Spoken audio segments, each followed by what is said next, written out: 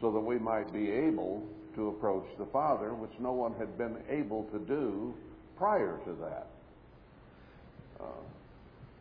The Holy of Holies was sacrosanct, and only the high priest could go in once a year on atonement, and that was it.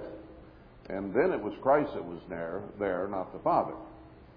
So you start praying to Jesus, you're not praying according to Scripture or according to God's wish. And you'll notice that a lot of the Protestants, for that matter, kind of bypass the Father. It's all about Jesus, accept Jesus, do Jesus, whatever Jesus says. Well, He's the Son, and certainly He is such a very, very important part of the whole thing. The Father and the Son both are. But when we pray, we go clear to the top. We don't leave the Father out. When you pray to the Father, you don't leave Jesus or Emmanuel out either, because it is only through Him that you can go to the Father. So we go to the very top. What could be better than that? But we go through the one immediately below the top, so that both get recognized and the kind of recognition that they need. So I was a little bit chagrined and humbled by quoting something that wasn't even in there. But there are other expressions, they just don't come to mind, that people think are in the Bible that actually aren't in there. And there are a lot of things that are in there they don't know about, too. It works both ways. There's probably a lot more of those things that are in there they don't know about than things that aren't there that they think they know about. Anyway, I'll not make much more comment about announcements, except that the world's still coming apart. They're saying now we may have a financial crash sometime between middle of October and into November because of the debt ceiling. Traditionally, they've always talked about that and then raised it. So we'll see what happens. But there are some serious things going on. There's a huge development company in China that is 5 to 6 times bigger than Lehman Brothers Bank was, that crashed in 2008. And it is on the verge of total bankruptcy. There are people all over the world that are dependent upon the finances of that company. So who knows what's going to set this thing off, but we know that certainly there will be a financial crash. Zephaniah makes that very clear. Even though they won't throw the gold and the silver in the street, maybe, it will not save them from the wrath of God. That's the whole point, really. Anyway, let's get back to the book of Amos today. Remember, this book, Amos' name and the book then are called burden. A burden that we are and that mankind is on God. He'll state that here as we go into this today, of why this is a burden. We become a burden to God, and then He lays this burden on mankind, which is what this book is about. And we saw in the first chapter last week that for 3 and 4 transgressions, He's come down on different peoples, or is coming down on them. Damascus, maybe representing the Arab world, and then Tyre and Edom or Esau, wherever they are today. And Ammon and Moab then come up next. Ammon in chapter 1 and Moab in 2. I think one of the reasons they are singled out rather than some of the other nations in the world is it because parts of Edom and Moab and Ammon, I believe, reside in this area. It's the area that Abraham gave Lot a choice in, which land he wanted, and Lot took what he wanted. But there was then there was incest after Sodom and Gomorrah between Lot and his daughters. He was not the one, evidently, who started the thing, but it was the girls who thought all men are dead except our Father, and the human race is going to continue. We're going to have to take advantage of that and start repopulating the earth. But I think it started a series of events whereby the demons that affected Joseph Smith in starting the Mormon Church were probably present with Lot and his daughters. And the Mormon Church is known for a lot of incest, along with polygamy and all kinds of sins along those lines. Although polygamy was not strictly forbidden in the Old Testament, God said He allowed it for the hardness of their hearts. It wasn't what He originally intended from the beginning, because He says Adam and Eve should be with each other until death do you part.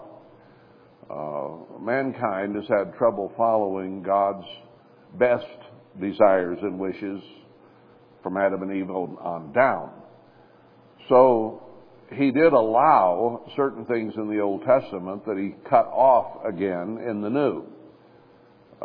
There in Matthew 19, He said, except for some kind of sexual infraction within the marriage, it was one man and one woman.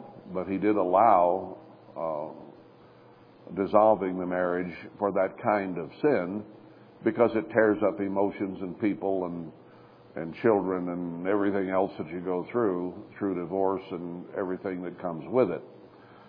So it was not God's original intention, and they have made basically a religion of it. And when you get into Isaiah 15 and 16 and some of those scriptures about Ammon and Moab and their relationship with Israel, it's clear that here at the end they are together and interact with one another. And that's one of the primary reasons, along with the incest and so on, that I think there's a pretty high percentage of Moabites and Ammonites among the Mormons.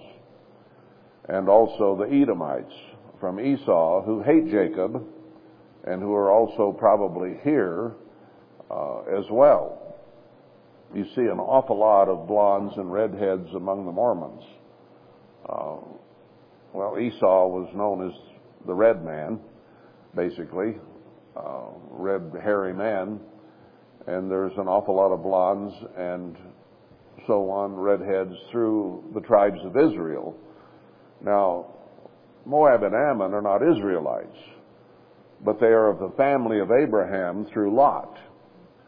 So the coloration of the hair and so on could very easily be there the same, because they're generally Caucasian looking and would have the red and the blonde, the blue eyes and so on, that we see prevalent in Israel.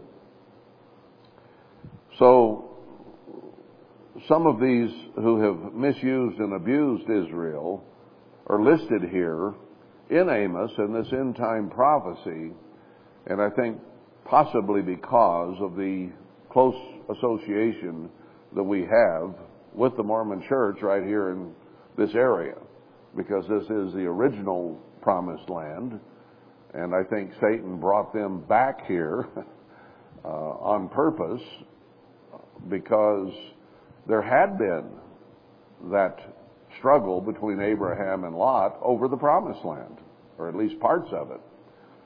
So these age-old difficulties continue, and God makes it clear through the prophecies that Esau is going to be part and parcel with the destruction of this nation, and even the financial area of it. So these things about the Rothschilds and Edomites in the nation of Israel today and so on are not far-fetched, because they fit very closely with the Bible, and we'll see that perhaps again when we get into Obadiah, what God says about it and what He's going to do about it. So Edom is very clearly involved, or Esau, with his brother Jacob here at the end time, and will oversee our destruction. That means that they are in place today as we sit here in our government with the Rothschilds, with the financial centers of the world, the central banks. They are clearly involved in that, and the Scripture backs that up. So it's not conspiracy theory. Anyway, getting into chapter 2, he addresses Moab after having addressed Ammon in the last few verses, the two families that came from Lot's daughters. Thus says the Eternal, for 3 transgressions of Moab, and for 4. He says 3 and 4 here. He doesn't always name 3 or 4, but he uses that expression to address these different peoples. In other words, they have multiple transgressions, I think is the way you could put that. Whether it's 3 or 5 or 10 or 2 matters not really, because it's just that there's a lot of transgression. That's the overall point.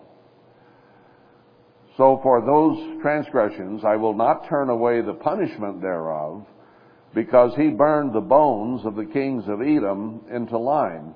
Now you'll notice as we go through these different peoples, these Gentile nations that he's talking about here treated Israel badly, but they also treated each other badly.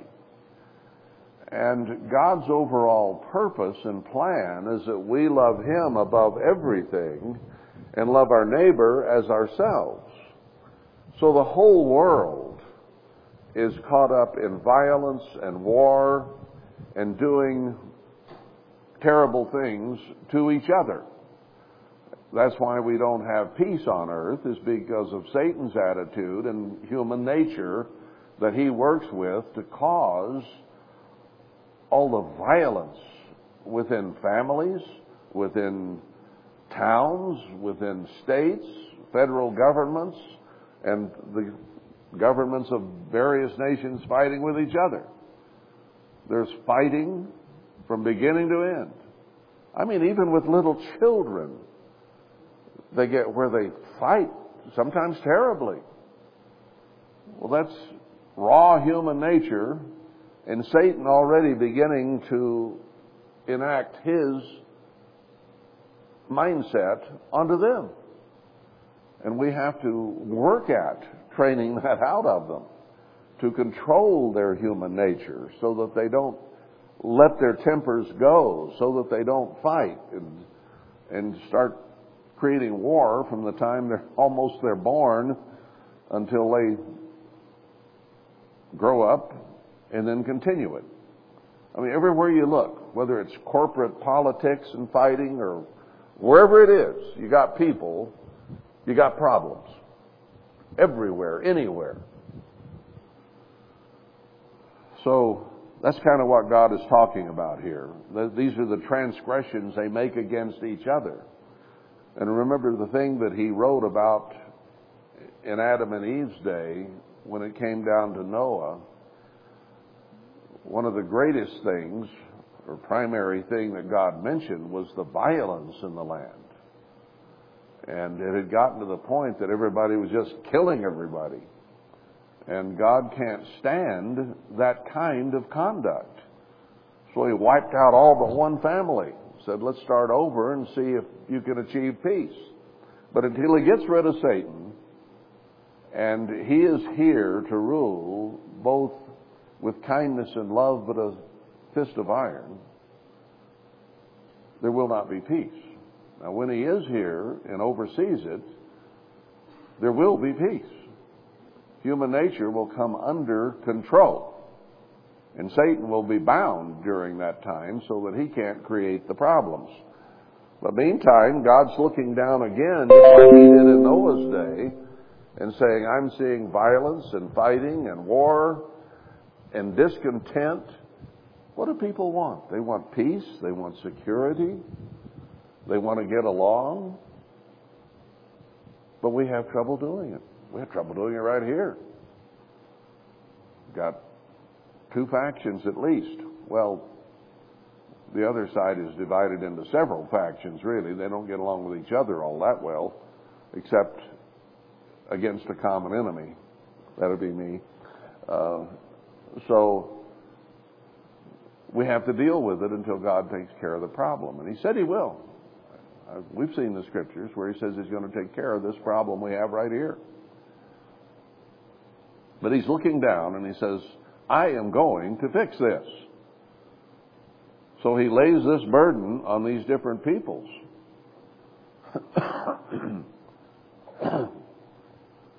So he says he'll send a fire on Moab, and it shall devour the palaces of Kirioth, and Moab shall die with tumult.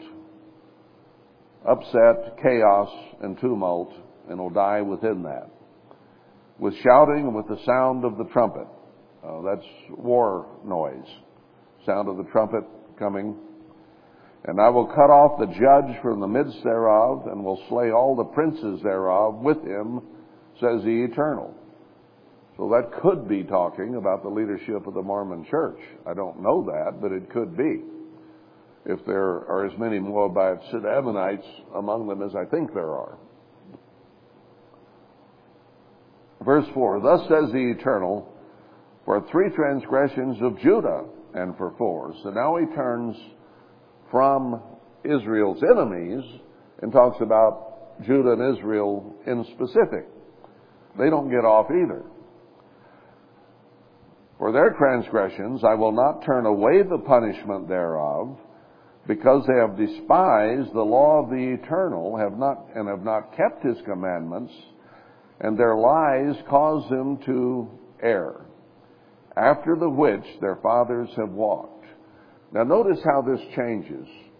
Up to this point, talking about these Gentile or Israelite-related but still Gentile peoples who were not Jacobites, he talks about what they've done to each other and to Israel.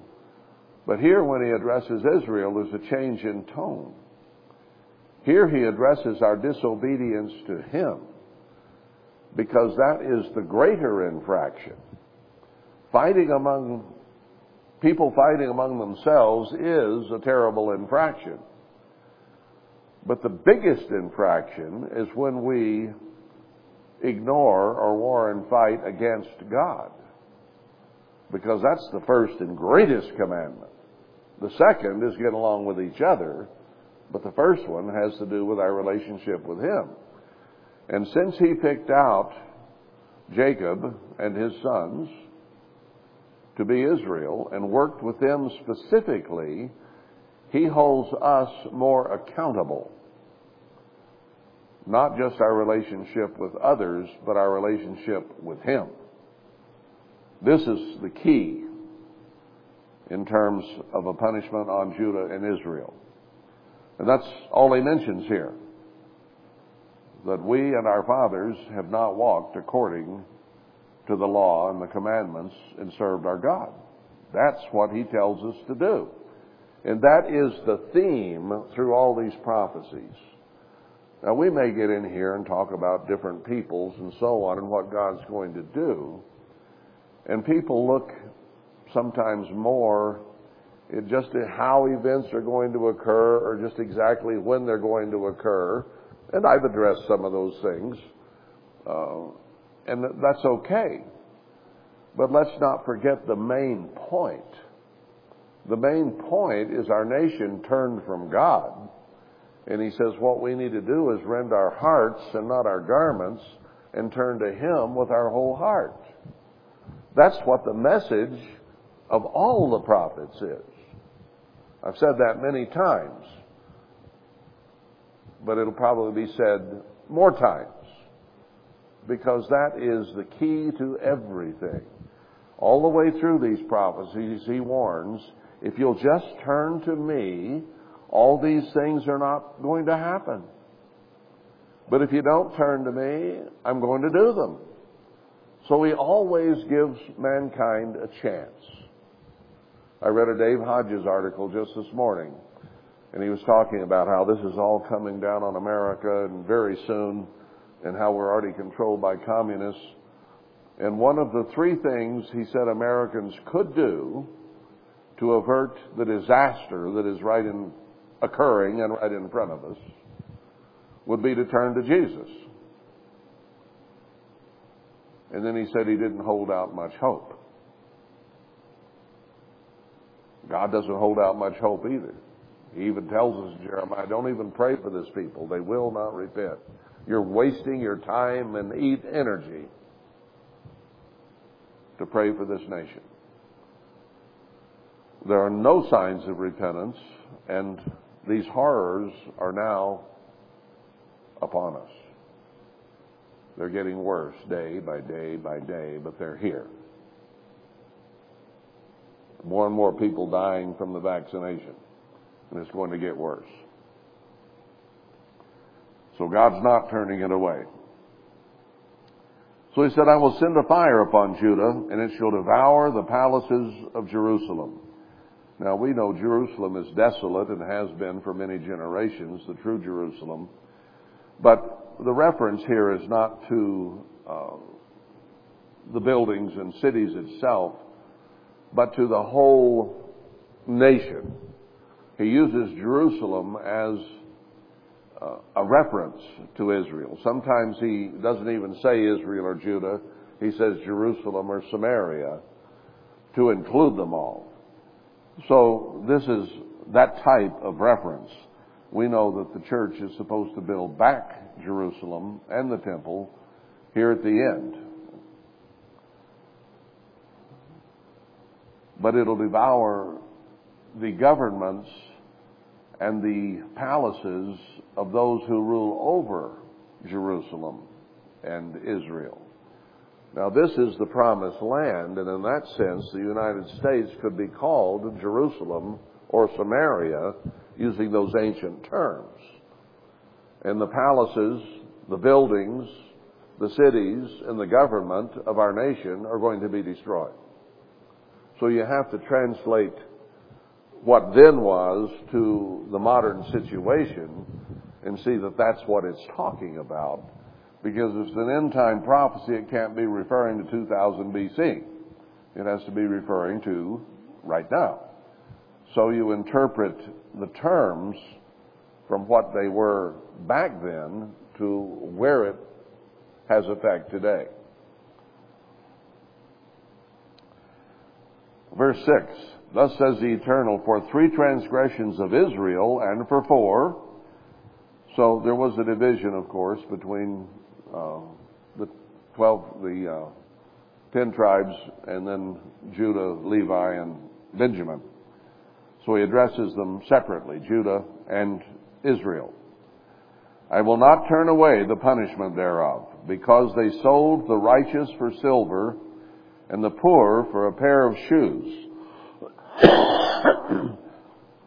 Now, when we look at Ephraim, this nation, as the leader of Israel today, here at the end time, I think he makes some very fitting comments here about our culture, our society, the way we think and the things that we have done and still do.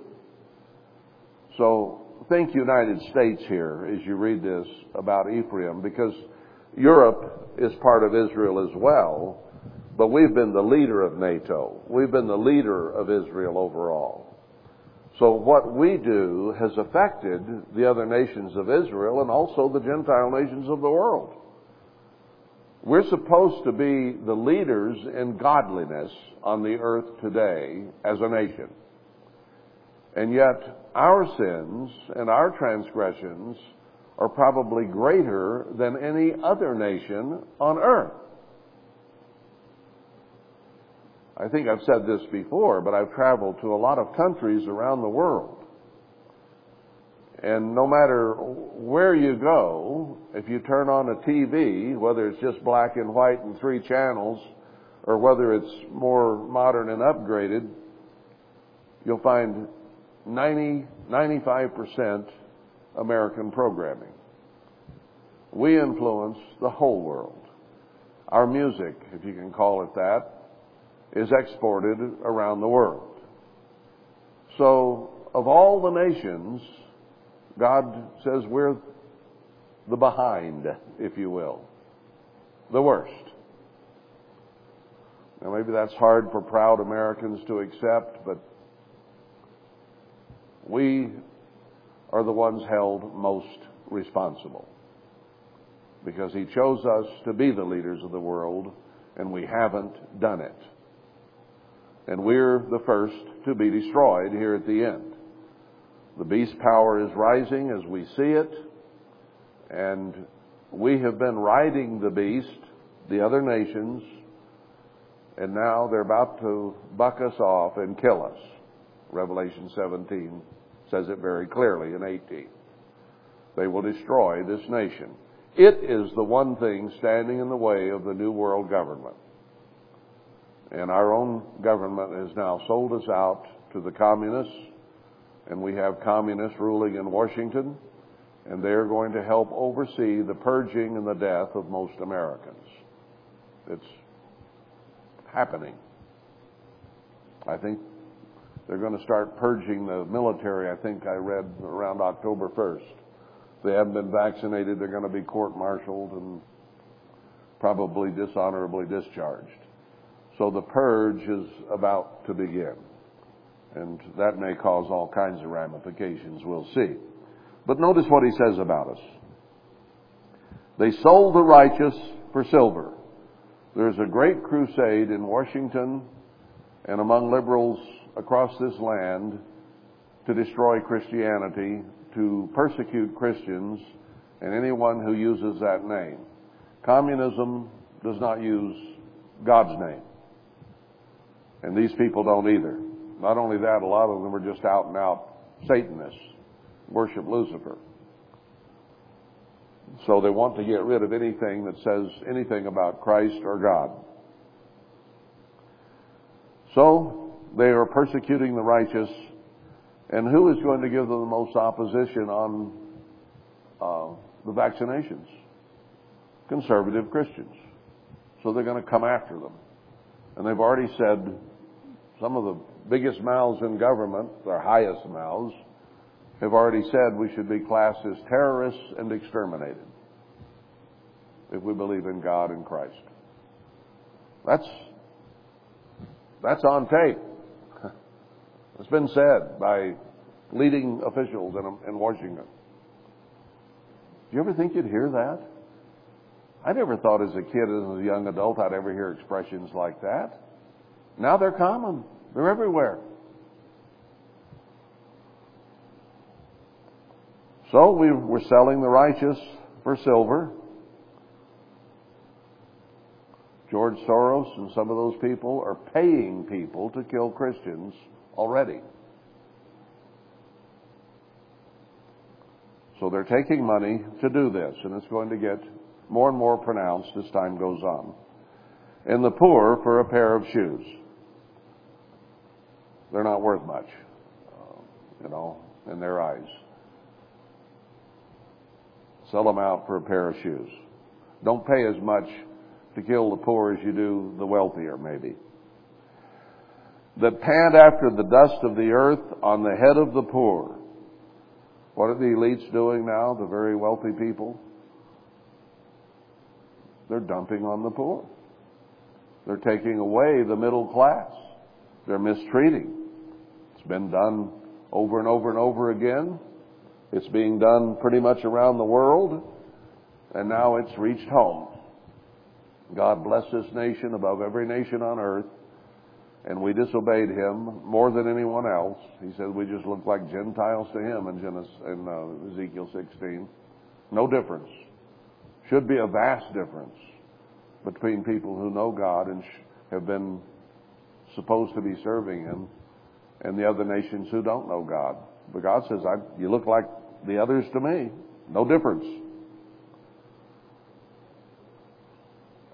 And turn aside the way of the meek. It's the proud, the wealthy, and if you're meek and humble, they'll destroy you. And a man and his father will go in unto the same maid to profane my holy name. So he mentions one sexual aberration and perversion here, but it's not the only one. He just mentions one. And throughout our land, there are other things like that and worse that go on. They lay themselves down upon clothes laid to pledge by every altar, and they drink the wine of the condemned in the house of their God. So the clothes they put on are pledged out, bought on credit, don't really own them, aren't really ours, but we have to have these fine clothes. We have to have our wine and our liquor and our drugs and things that can be harmful to society. We have to have these things. And we will do anything, including defile God and His altar, and even Protestant altars or others, in order to get what we want, to be able to have fine things. Isn't materialism basically the god of America today? Yet destroyed I the Amorites before them, whose height was like the height of the cedars, and he was strong as the oak tree. Yet I destroyed his fruit from above and his roots from beneath. He says, can't you remember your history, Israel? I took care of you. I destroyed your enemies for you. And now you've ignored me. We face now a great threat from Russia and China and Iran and all the other nations that are going to ally with them to come and destroy us. And we have no defense. Our own government has been destroying our military from within and getting rid of any conservative and good military leaders. And they've let transgenders and perverts of all kinds into the military. And this is the kind of people you're going to send to defend this nation? Come on. God says, why don't you depend on me? I'll take care of you. But you won't. Talks about the Amorites. Well, what did he do? He brought in David, a young lad, and killed this 9'6", I think he was, giant with a stone to the forehead. God took care of it. The Philistines were out of there after they saw Goliath go down.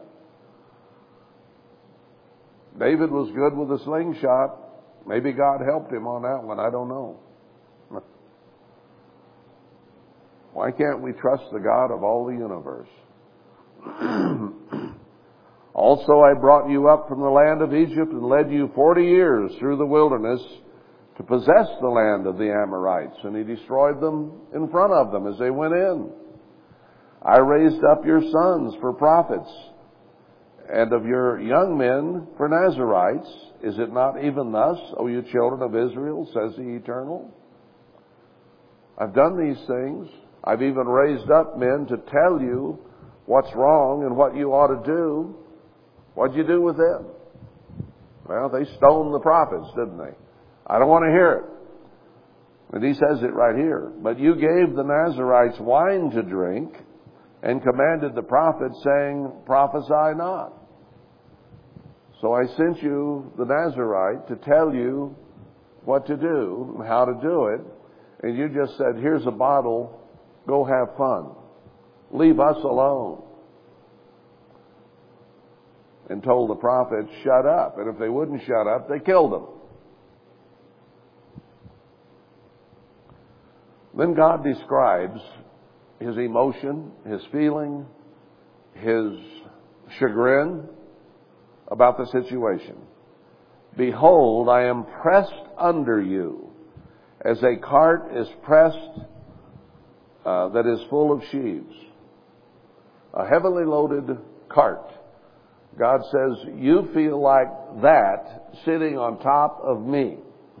That's how I feel. In other words, you are a burden to me.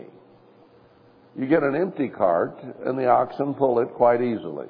You get an empty pickup and it goes 80, 85 pretty easily. When you fill it clear full of concrete blocks, it doesn't go that fast or that easy and may blow the tires because it's burdened beyond its capacity. So God says we're just like a heavy cart of harvest on his back. Now, he wrote this book as a burden he's laying on our backs. Okay? He says, you've been a burden on my back. Now I am going to throw a burden on your back and see how you like it.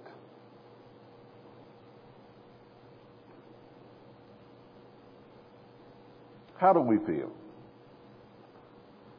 How do you want your relationship with God to be? As a human being, with our human emotions, our feelings, we know there's a great God who created the universe, who created us, with a great purpose of sharing His universe with us forevermore in peace, harmony, and happiness. That's His desire. How do you want your relationship with God to be? Would you like to keep Him happy? Would you like Him to be pleased with you? Would you like for Him to look down and say, there's my son in whom I'm pleased? Or would you rather have Him look down and say, oh me, what a burden. I got to put up with that. I'm sure every one of us goes back and forth with God to some degree or another in those two extremes. But we need to work at overcoming and growing and being more like Him and according to His Word than we are, so that we are not a burden to Him. When He looked down before Noah, He said, oh, what a heavy load. I live in peace with my son and the holy angels here. We did have some trouble. We had to fight Satan and the demons and conquer them. So God's had His war too. He's had His problems with Satan and the demons. And that one's not over yet. He's going to allow Satan to do his thing for the rest of this age, pin him up for 1,000 years, turn him loose for a little while at the end of the millennium, and then bind him forever so that he can never affect anyone in the universe ever again.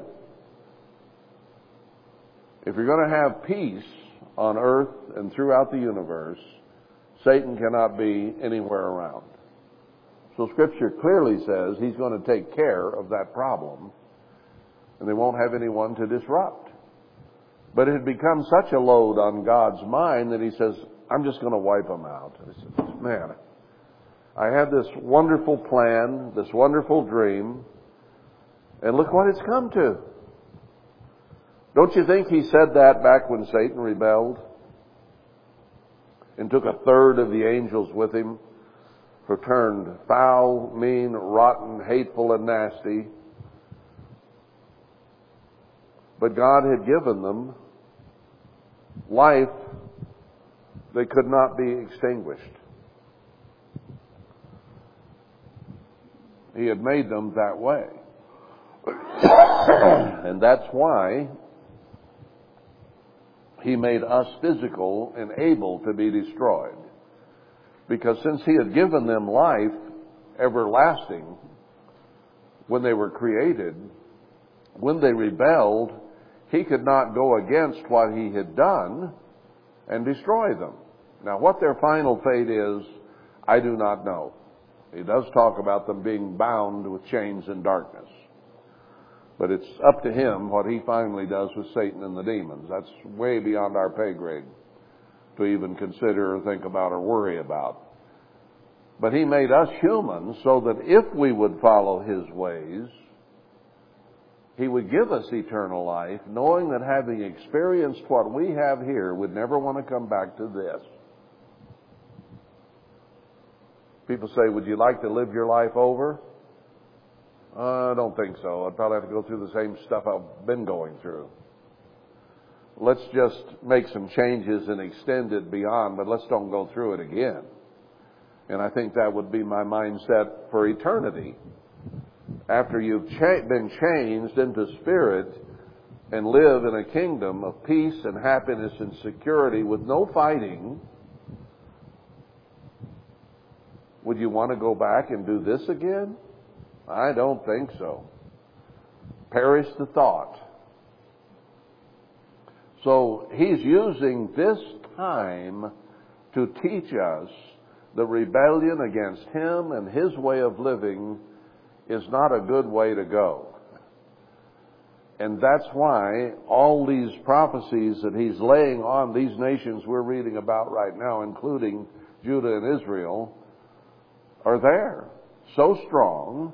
And he's going to put us through it and kill most people on earth so that when he does bring them back to life, they're not going to want to go through what they went through here in the next 2, 3, 4, 5 years.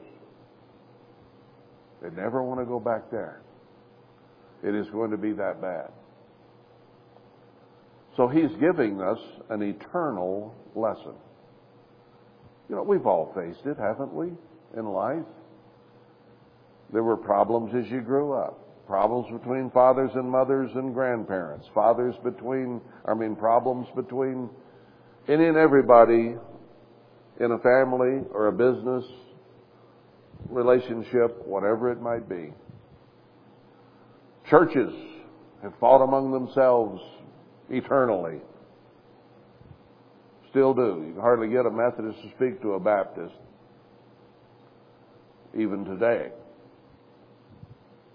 in some parts of the country. So it's all kinds of stuff like this that we have dealt with all our lives. It's just that God is going to make it so much worse in these next few years, and he's going to have all these people die, and we know from Scripture they're going to come up physically again in the great white throne judgment, and just in their last memory, having gone through this, they're going to think, wow, I just died a horrible death. The next second in their consciousness, they'll be raised up into a beautiful, peaceful world, and they'll look around and say, how did this come about? And they're going to be ready to be taught that this is the way things ought to be. But it's not the way things were when you died. Now, let's get along. Let's live by God's laws for a change. You know, you and I, even though we understand those laws, and we know spiritually we should keep them, we still struggle daily to bring all our thoughts into captivity, our activities, our voices, our minds into where they ought to be. It's a struggle because of Satan and our very own nature. I really want to obey God in the Spirit completely, totally, and perfectly. But every day I struggle in one way or another with self. Maybe you don't, but I sure do. And then I say to myself, oh, why did you think that? Why did you say that?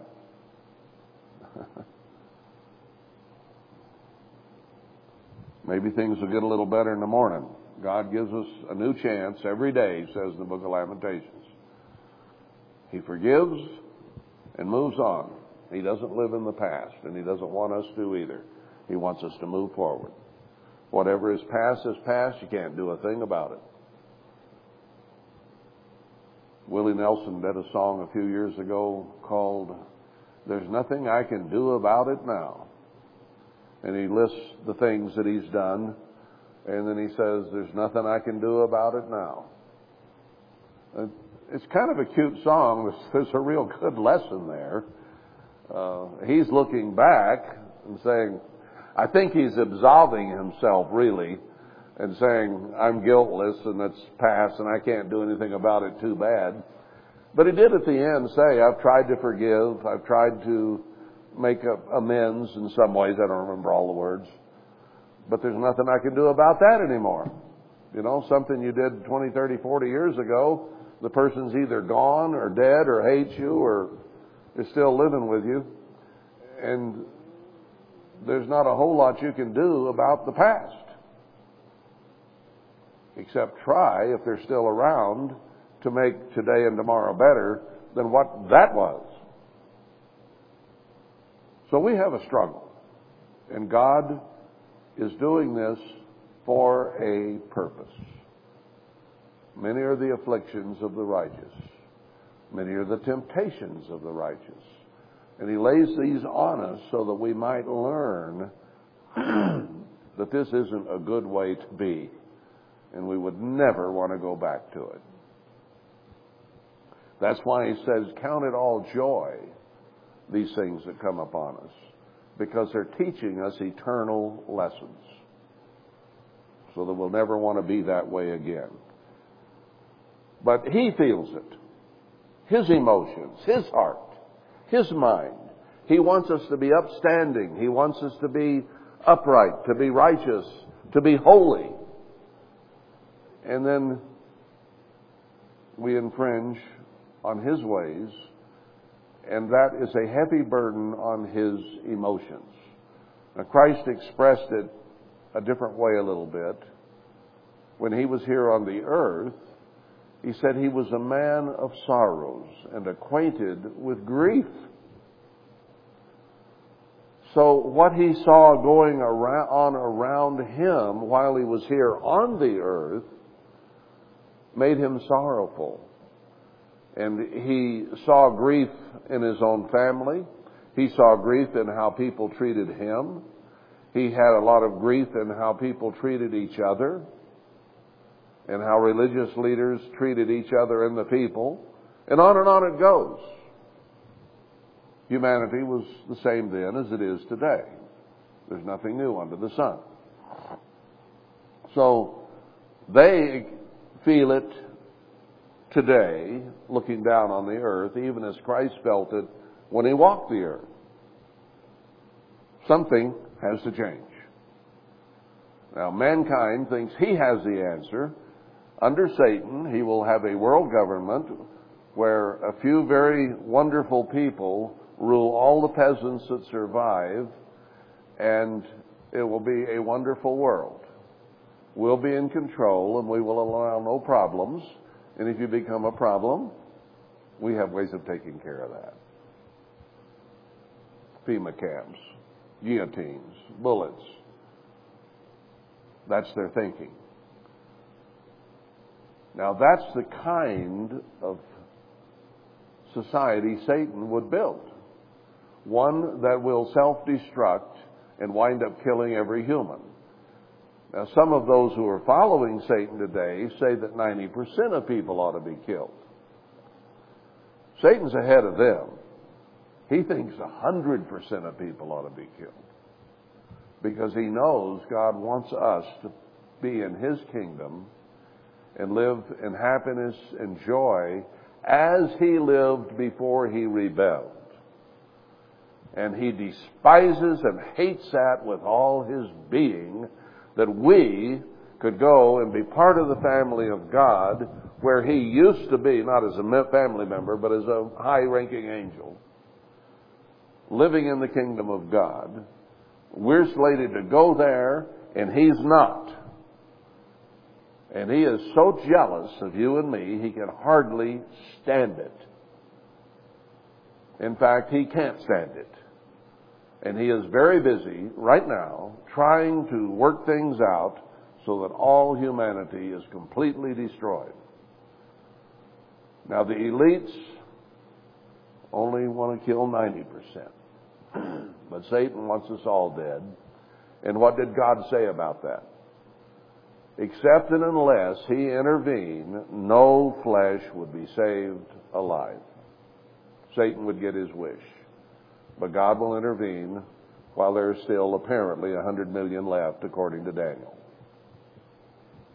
out of 8 billion. Not very many. Let's not be part of the cart that burdens God. He says in Zechariah that that remnant he calls will be the apple of his eye. That we would bring great joy and pleasure to him instead of being a burden on him. And that should be our goal and our purpose, is to be as close to being an apple of His eye as we can get. Now, I've eyed apples on a tree a lot of times, and if I see that a bird's eaten half of it, that one doesn't keep and catch and keep my eye. If I see one that's got 2 wormholes in it, that doesn't catch and keep my eye. If I see one that's withered before it got ripe, that doesn't really turn me on. I'm looking for that one that's full-sized, turning red and ripe, depending on the variety, but looking ripe and looking whole. And, I want that one. Why shouldn't I have that one? The whole tree is full of apples, and a lot of them have problems. Why shouldn't I get one I really like? Now, God looks down at the world. Imagine there's a big apple tree. What does He want? Dried up, worm-eaten, bird-pecked people? No. He wants those that would catch His eye. Now, we're all, to one degree or another, worm-eaten, okay? This is just an analogy. We've all had our problems, but you see, God can fix those problems. He has that ability. When I go to pick an apple, I can't fix those. They need to be thrown away, maybe, or let the birds finish eating them, whatever. I can't fix an apple. I can just try to find one that's already good and use it. But He has the capacity to heal. He can take all of us worm-ridden, pecked, dried up things and change us by the healing of His Holy Spirit so that we can become the apple of His eye. Now, He says that, doesn't He?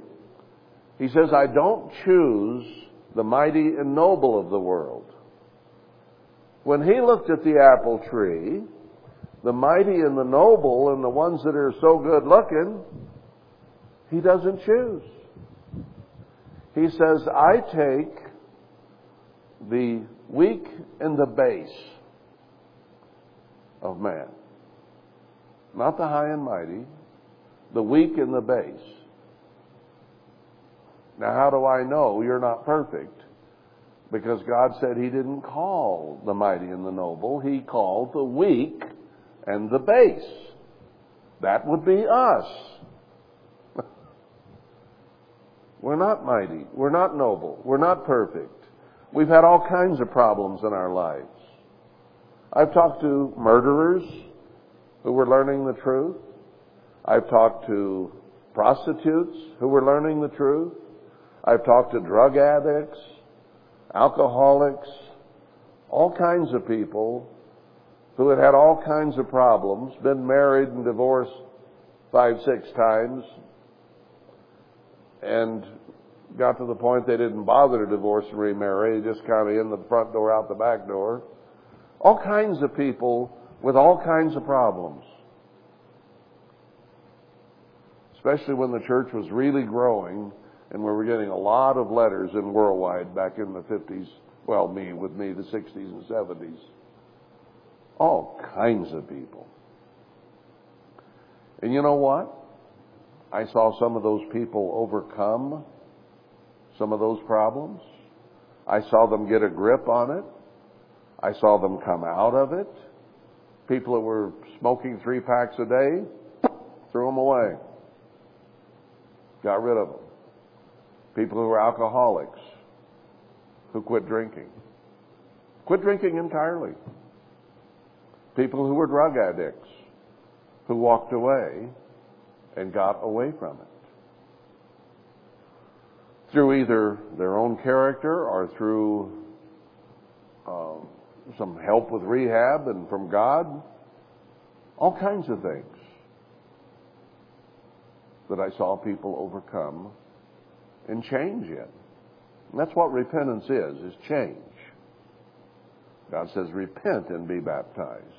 What he means is, learn the truth and follow it, and don't go your old ways, go the new ways, and then I will grant my Spirit. He says, I give my Spirit to them who obey. So, repentance and baptism and being a candidate for the kingdom of God requires repentance and obedience, and then he will give his Spirit. We don't have to be perfect before we're baptized by any means, or none of us would be baptized yet. So perfection is not required. Baptism represents a new life, a beginning, like a baby, a conception of his Spirit. And a baby has a lot to learn, doesn't he? So he doesn't require perfection of us. He just requires that we start walking his way and overcoming and growing and changing things that we've done wrong in our lives. Some of it's personal issues like those that I just mentioned. Some of it's doctrinal issues. All those things we're supposed to live by every word of God. And there's lots of words in here. And then there's a few words, as I said at the beginning, I thought were in here that aren't. But there's a lot here that we have to learn. You don't learn this in the Protestant or the Catholic or the Hare Krishna churches or the Mormons or anywhere, because they don't use the whole book. They use just a little bit of it. We are here to learn this book and learn to apply it in our lives. That's what makes God happy, is because if we could do it, if we could actually every day live by every word here and not have any infraction of it, God couldn't help himself. There is one that is the apple of my eye. But it's a healing process from where we were when we began to learn truth. He says, learn the truth, and the truth will set you free. I saw people set free from a lot of habits, addictions, and things that they were suffering with by beginning to obey God. And they left some of those things behind. Now we've been around for a long time, and we should be getting beyond babyhood, and we should be becoming mature adults, spiritually speaking. But we still have our problems, just as adult human beings still have their problems in life. But on a spiritual life, we still got them too. But God is healing us, see. He took the weak in the base, the wormy, the bird-chewed, and he's healing that and making us into apples that are pleasing to his eye. You got to realize that God is capable of doing a whole lot that we can't do. And he says that he will work his salvation in us. We can't do it on our own. We can try to be good. We can try to be moral. There are a lot of people in the world that try to be good people. But they can't become spiritually mature unless they know God's way and his truth, and have his help in overcoming the things that they need in their lives. So we're all a work in progress. I just don't want to be like a cart full of corn on God's back.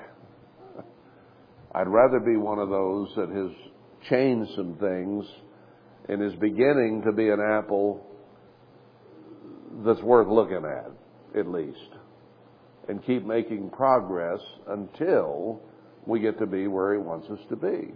And he says that remnant, that's who he's speaking of there in Zechariah 1. Or 2. 2, I guess it is. No, it's 1. It's in 2. Where that remnant that he calls together has been faithful and true and have been overcoming and growing and are still faithful to Him. And when He draws them here to begin doing His end-time work in earnest, they will have become the apple of His eye, because that's who He's talking about when He says that. So we have a little time left to be what we ought to be. We need to be in high gear, turning to God and becoming that. So he says, you've been a burden to me, and I'm laying the burden of Amos on you. Verse 14, therefore the flight shall perish from the swift, and the strong shall not strengthen his force, neither shall the mighty deliver himself. So you've pressed me down, you've burdened me, now you can't save yourselves. Speaking to the nation as a whole. This is his judgment. You can't get away from the punishment I'm sending. Neither shall he stand that handles the bow, and he that is swift of foot shall not deliver himself. So the military is not going to be able to do anything about the punishment that God is sending on this nation. He says there in Jeremiah 50 and 51 that he'll destroy the defense cities. Our fighters, our tanks, our all kinds of weapons of war won't save us from God's judgment.